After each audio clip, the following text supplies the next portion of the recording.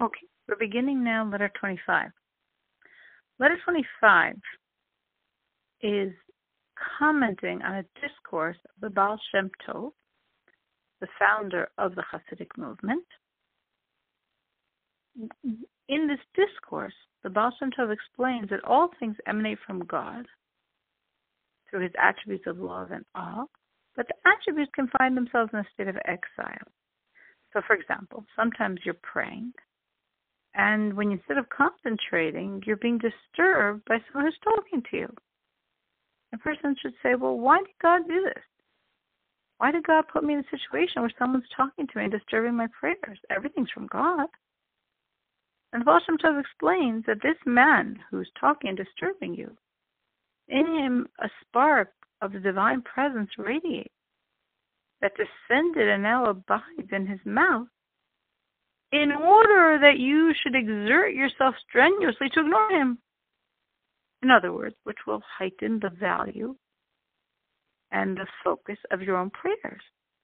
And especially if the person speaking to you is a non-Jew, is a child, then the divine presence has contracted even further to such a degree to bring you, the one who's praying, to such an increased fervor of commitment to your prayers. Opponents of the Hasidic movement that the Baal Shem Tov began took the statement of the Baal Shem Tov and they used it to prove the lack of validity of the Hasidic movement. Because how could we say that the divine presence is abiding within a non-Jew? So the Alter Rebbe here, who's 2 generations later, meaning there's a founder of the Hasidic movement, the Baal Shem Tov, then there's his successor, the Maggid of Mezrich, and then there's the successors, the Maggid, of which there were many of his holy disciples, the students of the Maggid, of which a very, very close student was the Alter Rebbe, who authored this work. So he here is writing a letter explaining the background of what the Baal Shem Tov is saying to remove these arguments against him.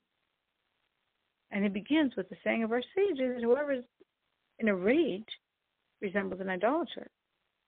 Because we have to know that everything comes from God. So if someone's doing something to you, remember there's a glimmer of God, of divine presence, vested within this person who's right now harming you. And we see this from King David's response when Shimei ben Gera cursed him, and King David said, King David said God told him to curse. And we don't find anywhere that God told Shimei to curse David. But since God's spirit animated Shimei at that moment when he cursed David, it means that God told him to curse.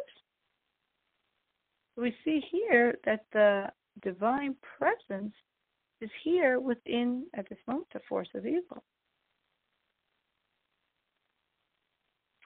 So the Rebbe says here that we're studying this work in what's called the testament, the will of the Baal Shem Tov, which wasn't, of course, a will literally, but it's a collection of his teachings. But when it was compiled, the compilers sometimes were slightly inaccurate because the Baal Shem Tov would speak in Yiddish, he would teach in Yiddish, and the teachings are written in Hebrew. What the teachings are saying are absolutely true, but sometimes there's a slight discrepancy because of their word choice, as we'll see in this situation. But let's first focus on this idea of our sages, that whoever is angry resembles someone who serves idols. Because when you're angry, your faith in God and in individual divine providence has left you. Because if you believe that everything is happening to you because of God, how could you be angry? Yes, the person who's hurting you, who's harming you, has free choice. And that's why he's guilty for what he does. But the fact that you got harmed, this is from heaven. And God has many agents how he can bring about harm to a person. So if there's a heavenly decree that gives permission for you to be harmed, makes it possible for you to be harmed, that person who's harming you It's vested in him a force from God that's animating him and sustaining him. Like we see that David said about Shimei, who cursed him. God told him curse. No, we don't find it written anywhere that God told Shimei to curse David. But even though this thought occurred in Shimei's heart and mind, it came from God, which is why we're holding him accountable. Because the Spirit of God was animating Shimei when he said those words to David.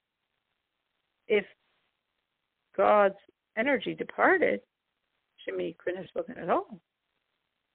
When it says God told him, curse David, God did so by providing Shimei with life and with the power of speech.